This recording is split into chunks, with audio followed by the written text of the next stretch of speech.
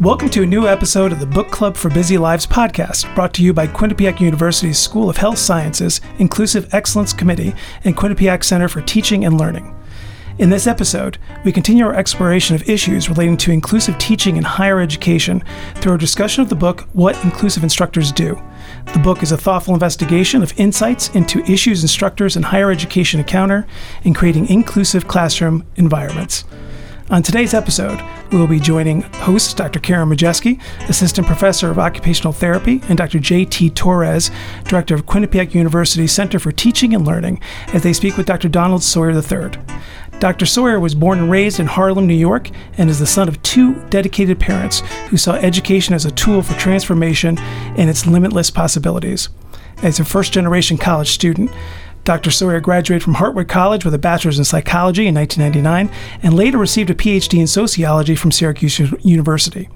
He holds a master's degree in sociology as well as a master's degree in cultural foundations of education.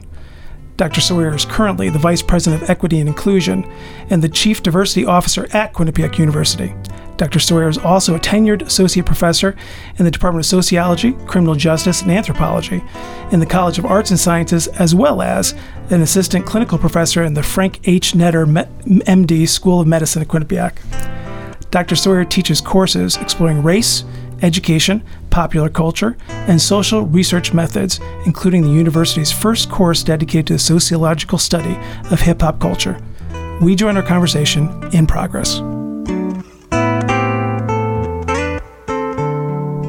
So I don't know if the authors of the book will agree with me, but to me, it seems that What Inclusive Instructors Do mostly speaks to readers who are already open to changing their practice. You know, for the most part, they want to be inclusive, they understand the moral imperative, they are on board, and they believe that education is inherently tied to social justice. But as an educator, I'm always thinking about a different kind of audience, the ones who need convincing, the ones who don't really see inclusive education as important, and how do we reach them, right? You can't teach who you can't reach. So how do we do that? And I'll share a quick story about my own upbringing. So I was born in Florida, and I was born into a huge football family in Florida. Around 2016, when Colin Kaepernick first took a knee, I was out in Washington State, and I remember how angry my family was. And just let me give a little bit more context because I know nobody can see me. I am a very, very light-skinned white Latino, but my family has different shades. And it was really interesting to me to watch particular members of my family get so angry about Kaepernick, and to the point where I heard them say things like, politics don't belong in sports. Or it isn't the job of NFL players to educate others or to bring these issues to the forefront. And I found that incredibly interesting. Also because I was in my second year of my PhD program and I was working in a teacher education program. I was helping public school teachers go through pre-service training, get placed into schools.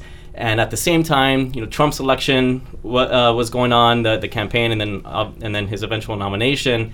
And I heard frequently from teachers asking me why they needed to be concerned about the state of the country, why they needed to care about diversity, because all they were going to do was, quote unquote, teach their subject.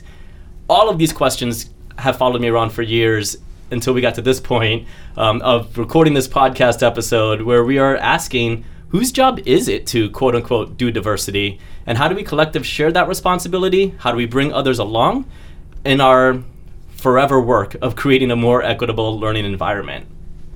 So that's a great point. JT, thanks for starting us off with that. And I would like to just read a short excerpt from the book just to kind of talk about this shared responsibilities or like who's responsible for this. So the book tells us, as expressed by the respondents in the national study, lack of institutional commitment to inclusive teaching is one of the largest barriers to implementation. Lacking support from colleagues or administration is a barrier to the adoption of inclusive teaching approaches. Institutional commitment is reflective of strategic plans around equity, diversity, and inclusion, as well as resources and support structures in place that support inclusion. When there is institutional commitment to inclusive instruction, There is evidence through artifacts such as strategic plans, diversity statements, as well as financial resources and professional development opportunities. As always, our goal is to take this book and help readers make sense of it. For those who may or may not be reading it, fortunately for us today, we have Don Sawyer with us. Hi, Don. Thank you for joining us. Can I jump right in? Absolutely. Sure. Because when you read that piece, part of the thing that came up for me, how do I say? Well, it sounded like sometimes people use those things to make excuses. Mm-hmm. That you need to have a diversity plan, you need to have a diversity statement, you need to have structure to do inclusive teaching, and unfortunately I don't buy it. Specifically for those of us who were doing these practices, even before we wrote about them, even before we read about them, we didn't need those structures in place in order to do it. And so it's like, it's my classroom, it's my space. I try and create a community with students, and I do it. And I never necessarily looked for outside support to do it. And so I get it. I get that piece that's important to have on in the university campus, but it's not needed. I don't think it's needed. Yeah, what is needed? I mean, I think part of it is if we think about the classroom space and the environments that we want to create, in a sense, I believe in doing what you think is necessary in that classroom space is important. I don't necessarily look to a dean or anyone else outside of my classroom space to support what I'm doing in the way that I teach. It would be nice, but it's not a necessity. Like, it's going to go down in my classroom whether or not we have those institutional structures. Yeah, can I, just to respond to that, can I share a quick story about how I met you? I think it's how I met you. I'm not too sure, but in my memory is how I met you. I walked into this position directing the Center for Teaching and Learning, not knowing many people here. I moved to Connecticut in 2019. I was teaching track. And then when I became the director of CTL, I just didn't know a lot of people. I'm kind of fuzzy on that first interaction, but I just remember, Don, you reaching out to me and saying, like, here's my phone number. If you need anything, text me. And then we just talked about shoes and hip hop and things that weren't work related. We just talked about, being human and connecting and what does it mean to be in space. I hear that in the explanation you just provided. So here's my question for you. Did you offer your friendship as a good human or as the DEI VP? I mean, you know what I mean? Like, was that like part of your job description? I must do this, or like I'm just going to be a caring person in this space. No, I mean, I reach out to people who I meet. Right, if people are new hires, I'll go to new employee orientation and things like that because they invite me because of my role.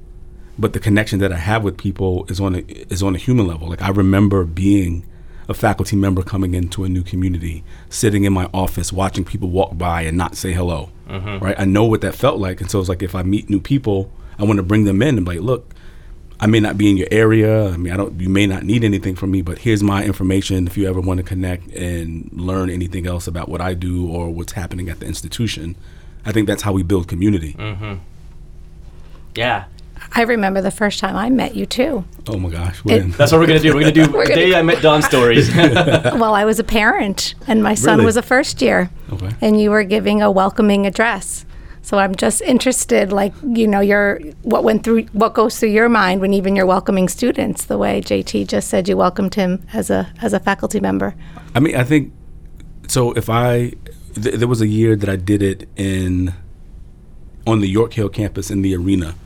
And part of it is like, okay, what do I say to incoming first year students about their future? And so part of it is being vulnerable and sharing my story, the ways that I've messed up, but also kind of sharing with them the potential that I believe education has, like the trajectory that can be changed as a result of a quality education. And so that's kind of how I greet students. I try and meet them where they are. And hopefully let them know that, if I can do it, if I can be up here standing in front of you after hearing my story, then there's no way that you can't do it. And so just really, again, like connecting with people as humans.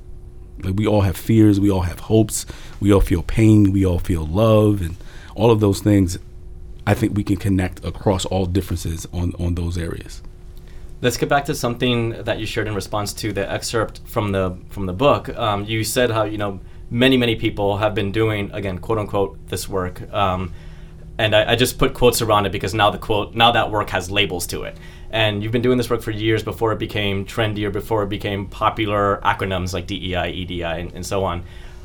2020 changed a lot of the institutional landscape, not necessarily the cultural work and engagement, but the institutional landscape, where there have been many, many more positions in higher ed, in corporations, in public spaces that are specifically named, right, diversity officers or vice president for diversity and so on.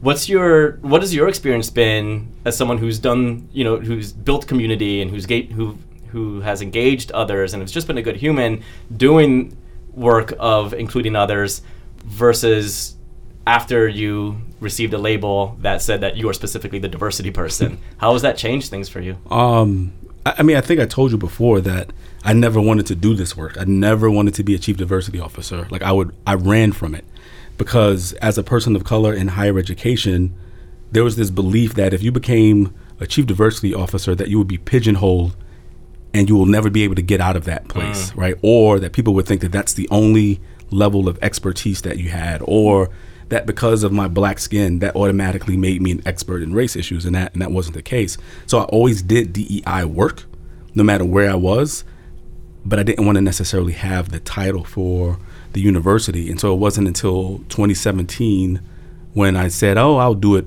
on an interim level, on an interim basis for the provost at the time, with all intentions of going back to the faculty after they hired that new person that they were going to be searching for. And it just so happened that I became the new person after going through the process. Now, I don't see anything wrong with having a person as the point person, but that person cannot be the be all and end all of this work. Exactly. Like I equate it to having a chief financial officer. Like we have a CFO at the institution, but our CFO is not expected to go into every department, every academic unit and non-academic unit and actually do their budgets. He's not expected to do that. He's expected to look at the overall budget for the institution and to make sure that we're using our resources in a fiscally responsible way and to guide different departments. And so I see the CDO role as that as well. Like it's not meant for me to go into every academic unit, non-academic unit, to do the work of DEI. Yes, I want to be able to be the person to help lead the institution forward in those areas, but the people who are in those areas have to understand and do their own work, and all of it has to be kind of pointing toward the overall vision for DEI at an institution. And related to that, one of the frustrations is there's a lot of performativity in this space, right? So you have people who be like, we don't say DEI because we think equity should be first, and so we say EDI. And I'm like, it doesn't matter. What are you doing? What are you doing? Show me your receipts. I don't care what letter you have first. It doesn't matter. People are like, oh, no, we have to have belonging in the title. Okay, you can have belonging in the title. It doesn't make your institution better. It doesn't make your committee more revolutionary. It's about what is the work that you're doing? What is the community that you're creating? And again, show me those receipts of what you're doing. I don't care about the language. I don't care about the statements. I want to know what the action is. Yeah. This podcast exists for an audience who they have open minds as well. So I didn't mean to criticize the book necessarily. It's not a critique. It's just, thinking how do we expand that audience. But the audience for this podcast, we imagine, are people who, they're short on time or they're short on commitment and they want to keep up as best as they can. In your experience, what have you found that has worked to help share that work? As you said, it's not your job to go into departments or schools or the small spaces and tell people how to do their jobs necessarily, but to guide them. So what have you found that works to help create a collective responsibility? I think I've done group sessions with people, and I think you should do group sessions as well, because I know when we talk, you do a lot of individual meetings with people, and there's only 24 hours in the day, unless you have found a way to add more. I have not. Okay. But I think in those sessions, when you have group sessions and you talk about your successes and you also talk about your failures, I think that's important, right? When you have people in there who want to do this work, you create this community where you're sharing best practices and you're sharing some of the obstacles that you face, and you collectively come up with ways to overcome some of those obstacles. And those are the ways that I've learned how to do this work, and those are the ways that I try and share the things that I've learned in doing this type of inclusive work within classroom spaces, or just even outside of the classroom spaces, and just building community wherever I am. Yeah, you keep talking about wins and losses. You've brought up the term vulnerability. Those are things that JT and I keep speaking about. But sometimes we have trouble actually in having people engage in sharing their loss or being vulnerable in this area.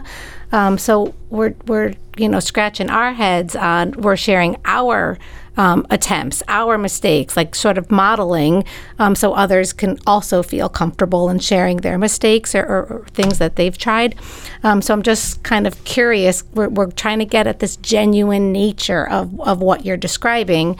So the conversations, the talking, but people need to be honest and open and willing to be reflective and share their wins and losses. Mm-hmm. Humility. Yeah. I mean, humility is key. And first, I want to give a shout out to one of my colleagues, Dr. Lauren Kelly. She's a faculty member at Rutgers University in New Jersey, and she just got tenure, so I'm going to give her a shout out.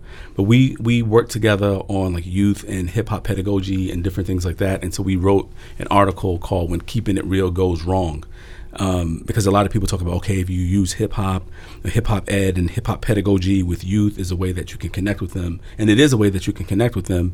And sometimes you only hear about the successes, right? And so when you see all of these successes, it's like, wow, can I do that? But we decided to say we're going to do this presentation and write about the ways in which it went wrong, that it didn't work. And when we did that, I think we did the presentation at the AERA conference, the American Educational Research Association conference. And the feedback that we got was, this was great because you all, in a sense, humanized it and let us know that we didn't have to be perfect in doing this work, that it was not necessarily a destination, but it was a journey in doing this work, specifically as related to like critical education and hip hop education in that space. And so we were vulnerable and shared all of the ways in which it worked, but then we also spent a whole lot of time on those times when it didn't work, where students weren't engaged, or what we thought would work in that space took a mean left and didn't go in the way that we expected it. But that's part of understanding and doing this type of teaching or educating and building community in these spaces. Do you find that's a lot more difficult for people to share what doesn't work? I'm thinking about the performativity, and even for those who are genuine, do you feel that there's some self-saving in those spaces? Because I think we don't allow ourselves to be wrong. Yeah. And I see it in the classrooms with students where people are afraid to raise their hand and answer a question because they may be wrong. And I'm like, right. It's okay. It's okay to be wrong, because then you can help find whatever that right answer may be, or people don't want to sound stupid or something like that in the space. It's like, no, we're not trying to be perfect. Like, we are like struggling together to find whatever this truth is, small truth or small t truth or big T truth. But doing it wrong helped me get it right. Like that's kind of how, right. I look at it. I'm like, I did that. That didn't work. And like for instance, when I was doing a program at a high school, they asked me to do this program where I was going to use hip hop to re-engage Black and Latino males who were on the verge of leaving school. They say they were on the verge of dropping out, but I believe that students are pushed out. That's a whole nother story, right? And so they were on the verge of leaving school. And so I was like, okay. I came up with a book list. I told them to order these books. I came up with my syllabus. I came into the classroom like, this is how it's going to go. And as soon as I got into the classroom and started to build with those students, and I was like, you know what? I'm going to scrap this syllabus because it wasn't what I needed for that classroom. I built the syllabus in the vacuum of my own mind without knowing who I was going to interact with. I knew like a description of the types of students I would be with, and that's how I set up the syllabus. But we never used those books. They're probably somewhere in a closet still collecting dust. And we didn't use that syllabus for that class. But we built the class based on the experiences of the students in that space. And we co-created. That space. And so again, I came in thinking I was going to do it one way because I'm the professor. I have to have the syllabus. I'm going to go in there, ha, ha, ha, right? But But the students, and once I connected with them, the energy said, nah, this is not what's needed for that space. And so just did something else. I got it wrong, but we flipped it and did something else, and it worked out, and we got it right. Yeah. I feel like sometimes instructors or professors are similar to students, right? We don't take the risks, just like we say our students need to take the risks. So in that description there, it made me sound like sometimes we're more alike than, with our students than we actually realize we are. Because we think that, I think sometimes, I can't speak for everyone, but you have a PhD or whatever degree you have, and it's like you're in front of the class. You have to know everything. I got rid of that a long time ago because I don't know everything. My knowledge is finite, right? And there's always something else I'm going to learn. And so I got rid of this idea that I had to fake like I knew what a student asked. Like I would say, you know what? I have no idea. But by next class, I'm going to find out, and I'm going to come back to that. And when I said that, the world didn't end. The sky didn't fall. No one fired me for not knowing an answer to a student's question. So I was like, okay. But then I would go and do the research. Like, you know what? I found this, and this is really what makes sense. And so it's okay. That's right. Yeah, it's okay. Yeah. I interact with a lot of faculty and students who share with me their struggles with imposter syndrome. I can imagine how that's self-reinforced, where if I'm putting that enormous amount of pressure on myself to be everything to every student and that's like a God complex. Well, then, yeah, of course I'm going to have imposter syndrome because I can't live up to that image. How have you balanced that? I'm not to say that you have felt imposter syndrome. I'm not making that assumption, but how have you balanced that experience with having the courage to be humble enough to say, I've got limits too? Yeah, imposter syndrome is my middle name. I don't think they said that in the introduction.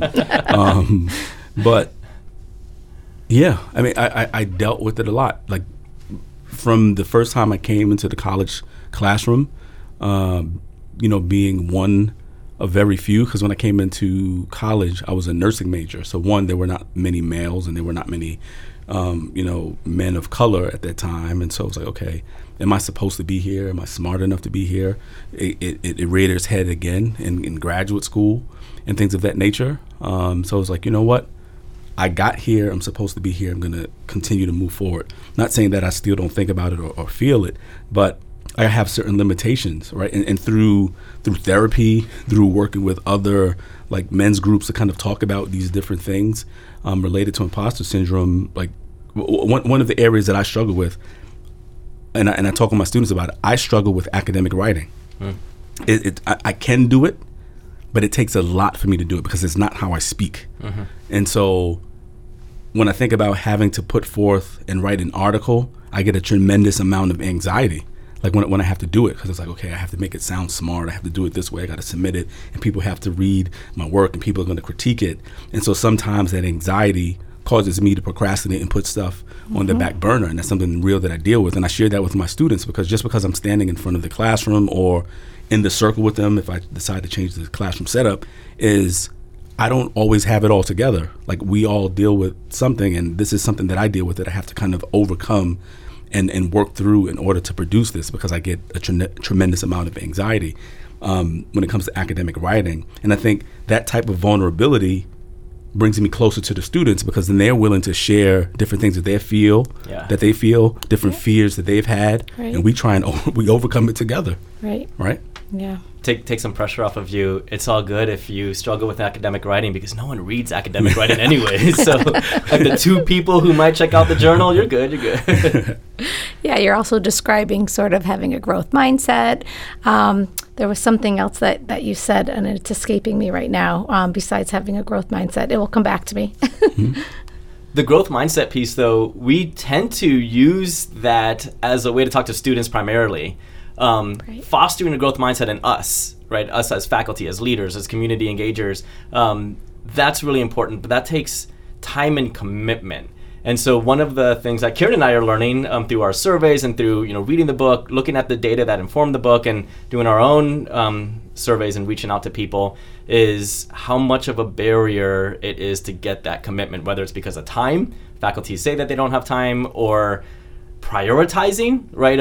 What there are faculty, and the authors of the book mention this when they say that the general principles that underlie inclusive teaching, I'm reading an excerpt, depend a lot on disciplinary, institutional, course, and instructor-related factors.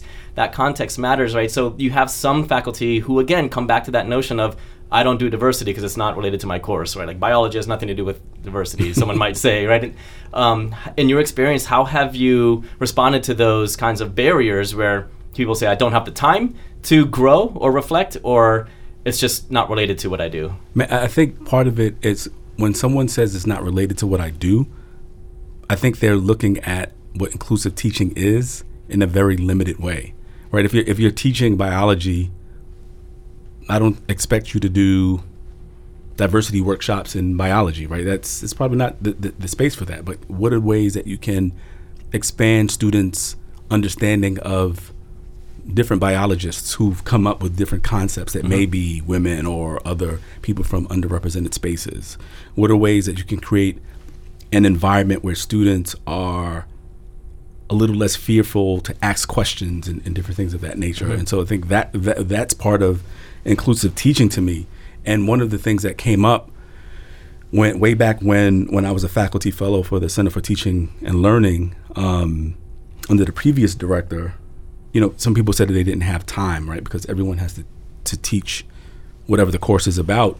But I intentionally made time. And I mean, part of it, I have my upbringing. Well, yeah, my professional upbringing. I started in higher education and student affairs. And so we're famous for knowing how to do like icebreakers and stuff like that. And so I would do those icebreakers and stuff early on in my class, like the first class, maybe even the second class, to break down these walls, to kind of connect with the students so they can see me as a regular human and not just as their faculty member. And then I'm able to delve into deeper topics, right? And so I don't think I lose time, because I think you and I, we talked about like how if you do this work now, by the end of the semester, you'll still get all of the things that you need to get into, but because of the environment that you created in there, that actually makes it a little bit easier to do that type of work. Absolutely. Right. Yeah, like doing Story of a Name. Correct. You created that sense of belonging first, and then you're able to get to the content, because we know that they're connected. When someone feels that they belong, then they're able to focus on the cognitive task at hand. The other thing that you were speaking of earlier was the flexibility in your course design, or your ability to adjust or shift. That doesn't take time to do. That might just take some experience, I guess, some trial and error that you're talking about. But you're creating equity. This isn't working for this group of people. I need to be flexible and change my plan for what I had thought I was setting out to do. And I think there's a difference between diversity in the content and inclusive environments, right? I think there's different. Like I don't expect you to be in biology class and teach about Nelson Mandela and like or apartheid. Maybe you can, right? But that's not what the inclusive classroom is, because sometimes people ask, Don, how can we incorporate DEI concepts in our classes? And I'm like, if you're thinking about it like DEI, like content, it's not going to happen in every class. It's a little bit easier for me because I'm a sociologist, and the classes I teach: intro to sociology, sociology of education, sociology of race. I'm doing stuff with the criminal justice system. So some of those topics, it's easier to talk about, like these issues of race, racism, gender, and all of those topics. It's easier, like in the content. But I look at that as different from the environment that I create in the classroom that allows me to talk about that content. I think those are related, but they're two different things. And so even if I'm a physicist, I may not necessarily be able to talk about the same DEI types of content that I talk about in my sociology class, but there are certain inclusive things that I can do to create an atmosphere in my classroom that makes teaching physics easier. Correct. So I think they're related but separate. Right. Absolutely. And that part saves time. Like that part has made it easier for me objectively as an instructor. When I first started teaching, I used to think that I had to tailor everything that I was teaching to every single individual student's interest. That's impossible, right? I can't know like 40 different interests and then try to make these differentiations. So what I've started to do is just open up spaces for choice. and I teach a writing course, right? So I'm teaching students how to have the research skills, the literacy skills that they need to pursue whatever topic they want to pursue. I don't gatekeep the topics that they can explore and learn more about. And that has made it easier for me because that means I don't have to prep so much ahead of time. I just come in with the methods, teach students the methods, and then they get to share that work. They're doing more, I'm doing less, and all I've done is just make the classroom adoptable based on who's in it, and that has saved an enormous amount of time. Mm-hmm. Can I ask you a question about that process?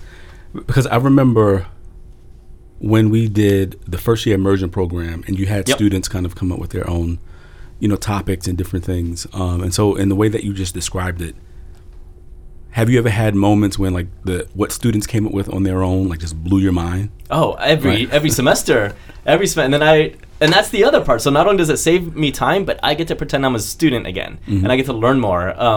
I'll share one now. A fun fact from one of my students this semester is researching the difference between musical genres, the effects that they have on us psychologically, sociologically, and what. One study that the student found, the student is doing her own project as well, but one study that she reviewed in the literature, it found that metalheads, people who listen to heavy metal, tend to score the highest in mental health. So like, who knew that, listening to the music that used to be called satanic can actually make you happier? I had no idea. It blows my mind. And she loves heavy metal, and she's just like rolling with this, and now her project is the association between musical genres and wellness and well-being.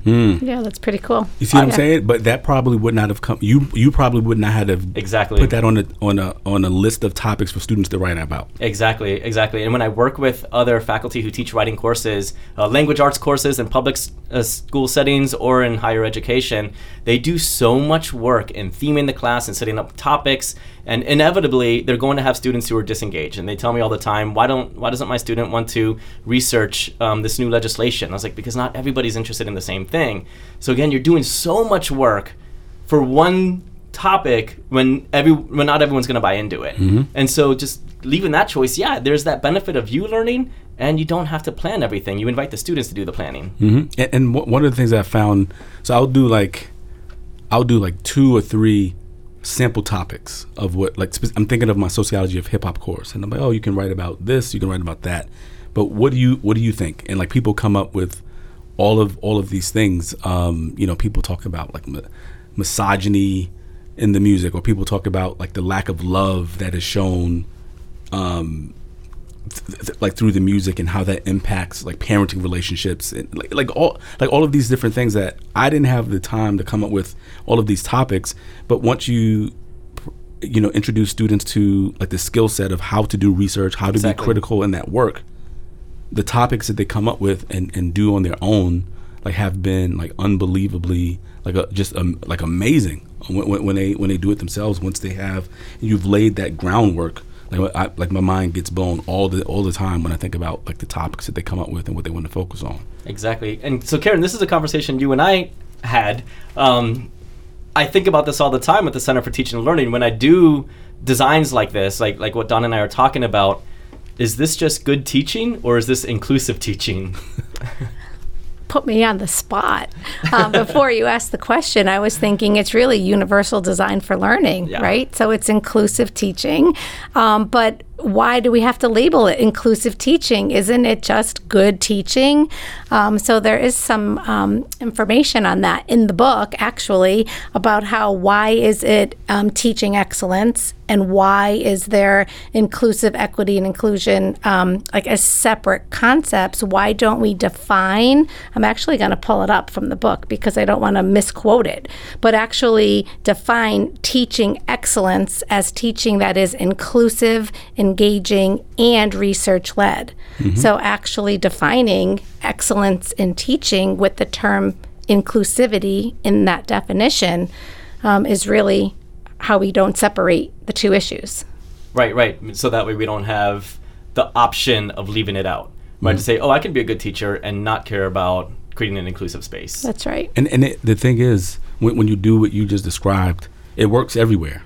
It works everywhere. And I've been fortunate to work with high school students, and these practices guess what? They work there. They work here in the college classroom. I'm fortunate to teach a course. Well, I have a class tonight. I teach a class on Mondays in a maximum security prison. And guess what? These skills work in that classroom as well, right? And so, like they're transferable. And the things that we discuss in the class that I have in prison, unbelievable, right? And I want to give another shout out to Brian Kuntz. We were just having a conversation. He also teaches a course in prison, and he was talking about one of the things that his student was working on in a writing project. And the student was doing, and Brian, forgive me if I mess this up, he was doing a writing project, and he wanted to write about, this is a student who's currently incarcerated, and he wanted to write about the presence of exit signs within the prison. And I'm like, oh yeah, like we take it for granted for us to know where to go when we're leaving the facility, but however long this person is sentenced to, that exit sign actually means nothing to him, right? Or it means a lot to him, right? And so he writes about what that exit sign means, to see it every day and know that you're not leaving that space. And I was like, yeah, I don't even think about that, right? You have to be really in it to see that. And I think when we allow students to open up and write those things, I mean, they benefit from, our feedback. But, when we talk about like how education transforms, one of the questions that we have to ask ourselves is who does it transform, right? Because, I assume it transforms my students in some way, shape, or form. But selfishly, I'm transformed by creating those inclusive spaces because students feel free to come up and showcase all of their brilliance, where it makes me a better educator because I'm thinking about all of these things in the next time. And so selfishly, when I create an inclusive space, I'm transformed by it as well. Yeah, so. That's right. I know people have asked JT and I, is this podcast just for those in higher education? And we keep saying, if you learn to create inclusive spaces, then this topic is transferable to other spaces, not just in higher education. So I think your example really just shows that it's really not just about higher education, although that's our focus. But yes, we could bring this to all of our spaces in which we're interacting with a group of people. Yeah, I'm gonna channel some pushback that I've received just to hear how you all respond to that. When it comes to something like a strategy like allowing students to figure out on their own how to make use of the skills and strategies that they're learning in the class, such as choosing their own topics, I have interacted with many faculty at different institutions across the country who, they might not say this explicitly, but what they communicate implicitly is their lack of trust in a student to choose their own topic. So I have heard pretty explicitly, they're in college, they don't know what they're interested in. I need to show them. So like we're talking about a dispositional battle, not necessarily like I don't have time or I give me the guidelines and I'll try things out. It's I don't trust this student. How do we work on trust in these learning environments? It's everybody's interested in something.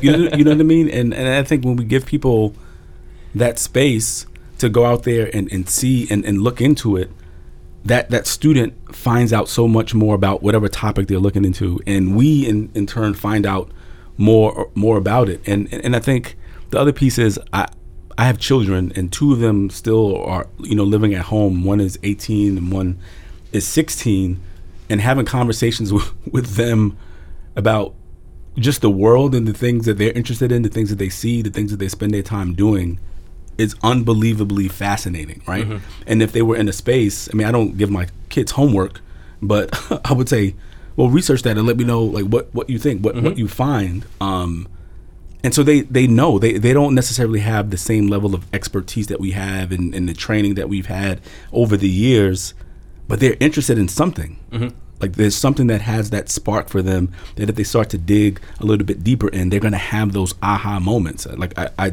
wholeheartedly believe that. And so to say that students don't know what they want to study, like we don't even know what we want to study. We come up with research questions, and then when we get into the study and start interviewing people, we find out that what we wanted to know is actually not the best approach to it. And so we find new things. And so technically we don't know what the hell we're doing. I'm laughing because that is very true from my experience. Well, I also give a list of topics for ideas or brainstorm, and then I'll tell the students, if you're truly interested in something, I might want to make sure it connects to the content in some way where the whole class is going to benefit and learn from this too. I guess this is an example where they might be presenting the topic to the class. So think about it. Reach out to me. Let me know what you're thinking of.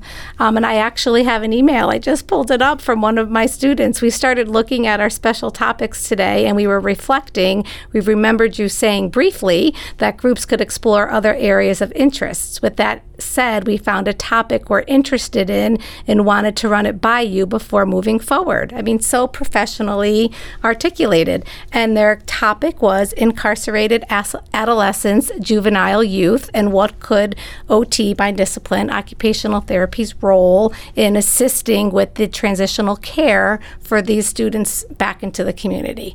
I mean, I did not put that topic on the list. It wasn't something I was thinking of. I come from more of a developmental disabilities background. What an amazing topic. And I'll tell you, their presentation was absolutely fantastic. Great. I learned so much, like you're saying, and I'll be sure that this is a topic I always put on the list for people to choose from because it's so important. But I feel that's how, as an instructor, you can have students really have that multiple mode of engagement versus here's the topic list, sign up and do your presentation. They're invited into that process with you. And as long as it's something that, pertains to the class, if they had said something about, I can't even think of a bad example, I might have to say, how could we turn that into something that's more relatable to class content, right? Yeah, but still work with them. And I think that's the piece, right? Not shutting students down, right? If they come up with a topic that might need some work, like, okay, let's pause and let's unpack that. Like, what are some other ways that we can kind of frame this that makes, this topic work? But that, I think that only happens when you've created a level of trust in that classroom space where people feel free to give their peers some feedback. They know that you're not going to necessarily shut them down if the idea is not polished as soon as they present it. And I think that's also part of creating an inclusive space or just good teaching. Right. I really appreciate these two takeaways for people who are listening and interested. One, that trust piece has to happen. And we know that for many, many years, going back to Maslow, right? If people do not feel safe in a space, they're not going to learn, grow, develop, or engage. So that trust needs to be there. And also what we're talking about interest, as the ed psych nerd, situational interest has been studied for many years and has serious cognitive benefits such as motivation, engagement. People are more likely to take risks when they're interested in the topic. So one way that we can make an inclusive environment, we don't have to think about every single particular social identity in our class. We should not do that. We should not tokenize, right? But just make space for interests. As long as every student can see themselves in that space, right, then you have an environment that works. So it needs to be open, adoptable. UDL is a great approach for that, culturally responsive teaching, but it's just making space for interest. Can I share one more example of pushback that I've received? Talking about defining teaching excellence as that is inclusive, engaged, and research-led, right? So University of Oregon transformed their course evaluation process to provide feedback from both students and instructors on the inclusive teaching efforts of their faculty within their faculty development plan.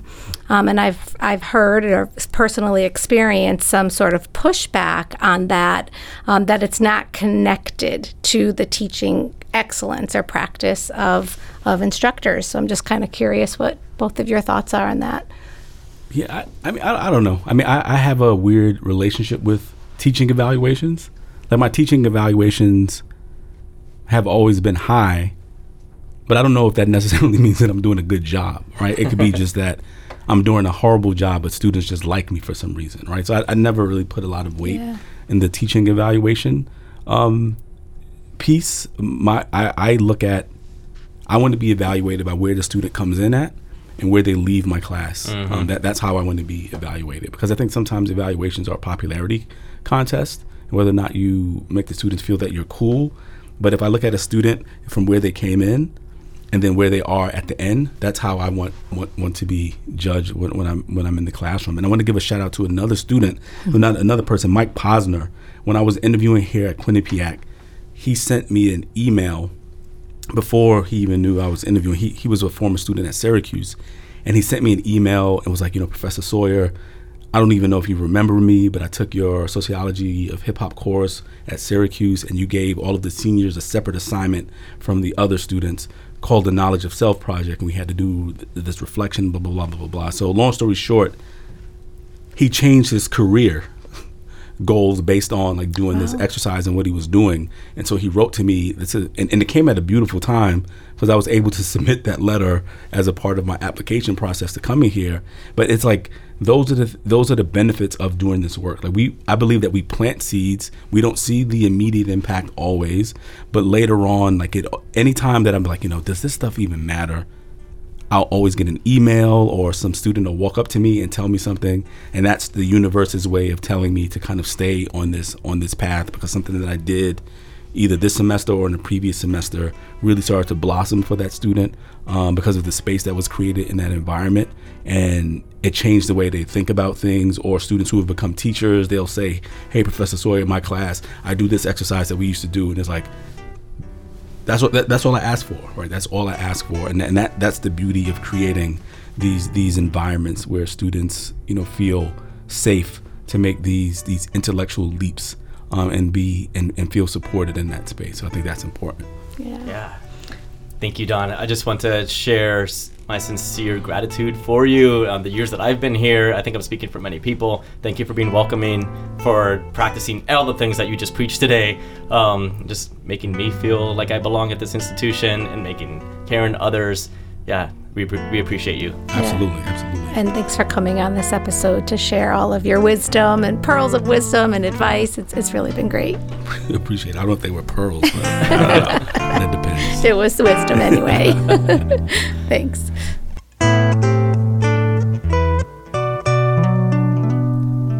You have been listening to Quinnipiac University's Book Club for Busy Lives podcast, brought to you by the School of Health Sciences Inclusive Excellence Committee and Quinnipiac University Center for Teaching and Learning. This is our final episode of this season, and we hope you have enjoyed and found our discussion informative. Season 2 is already underway. In our next season, we will be discussing the book Fun Facts About LGBTQ+ Care for Nurses, How to Deliver Culturally Competent and Inclusive Care by author Tyler Traister, with a new panel of guests. We hope you will join us. The Book Club for Busy Lives is produced by Grace McGuire with script and presentation assistance by David Majeski. This has been a production of Quinnipiac University 2023, all rights reserved.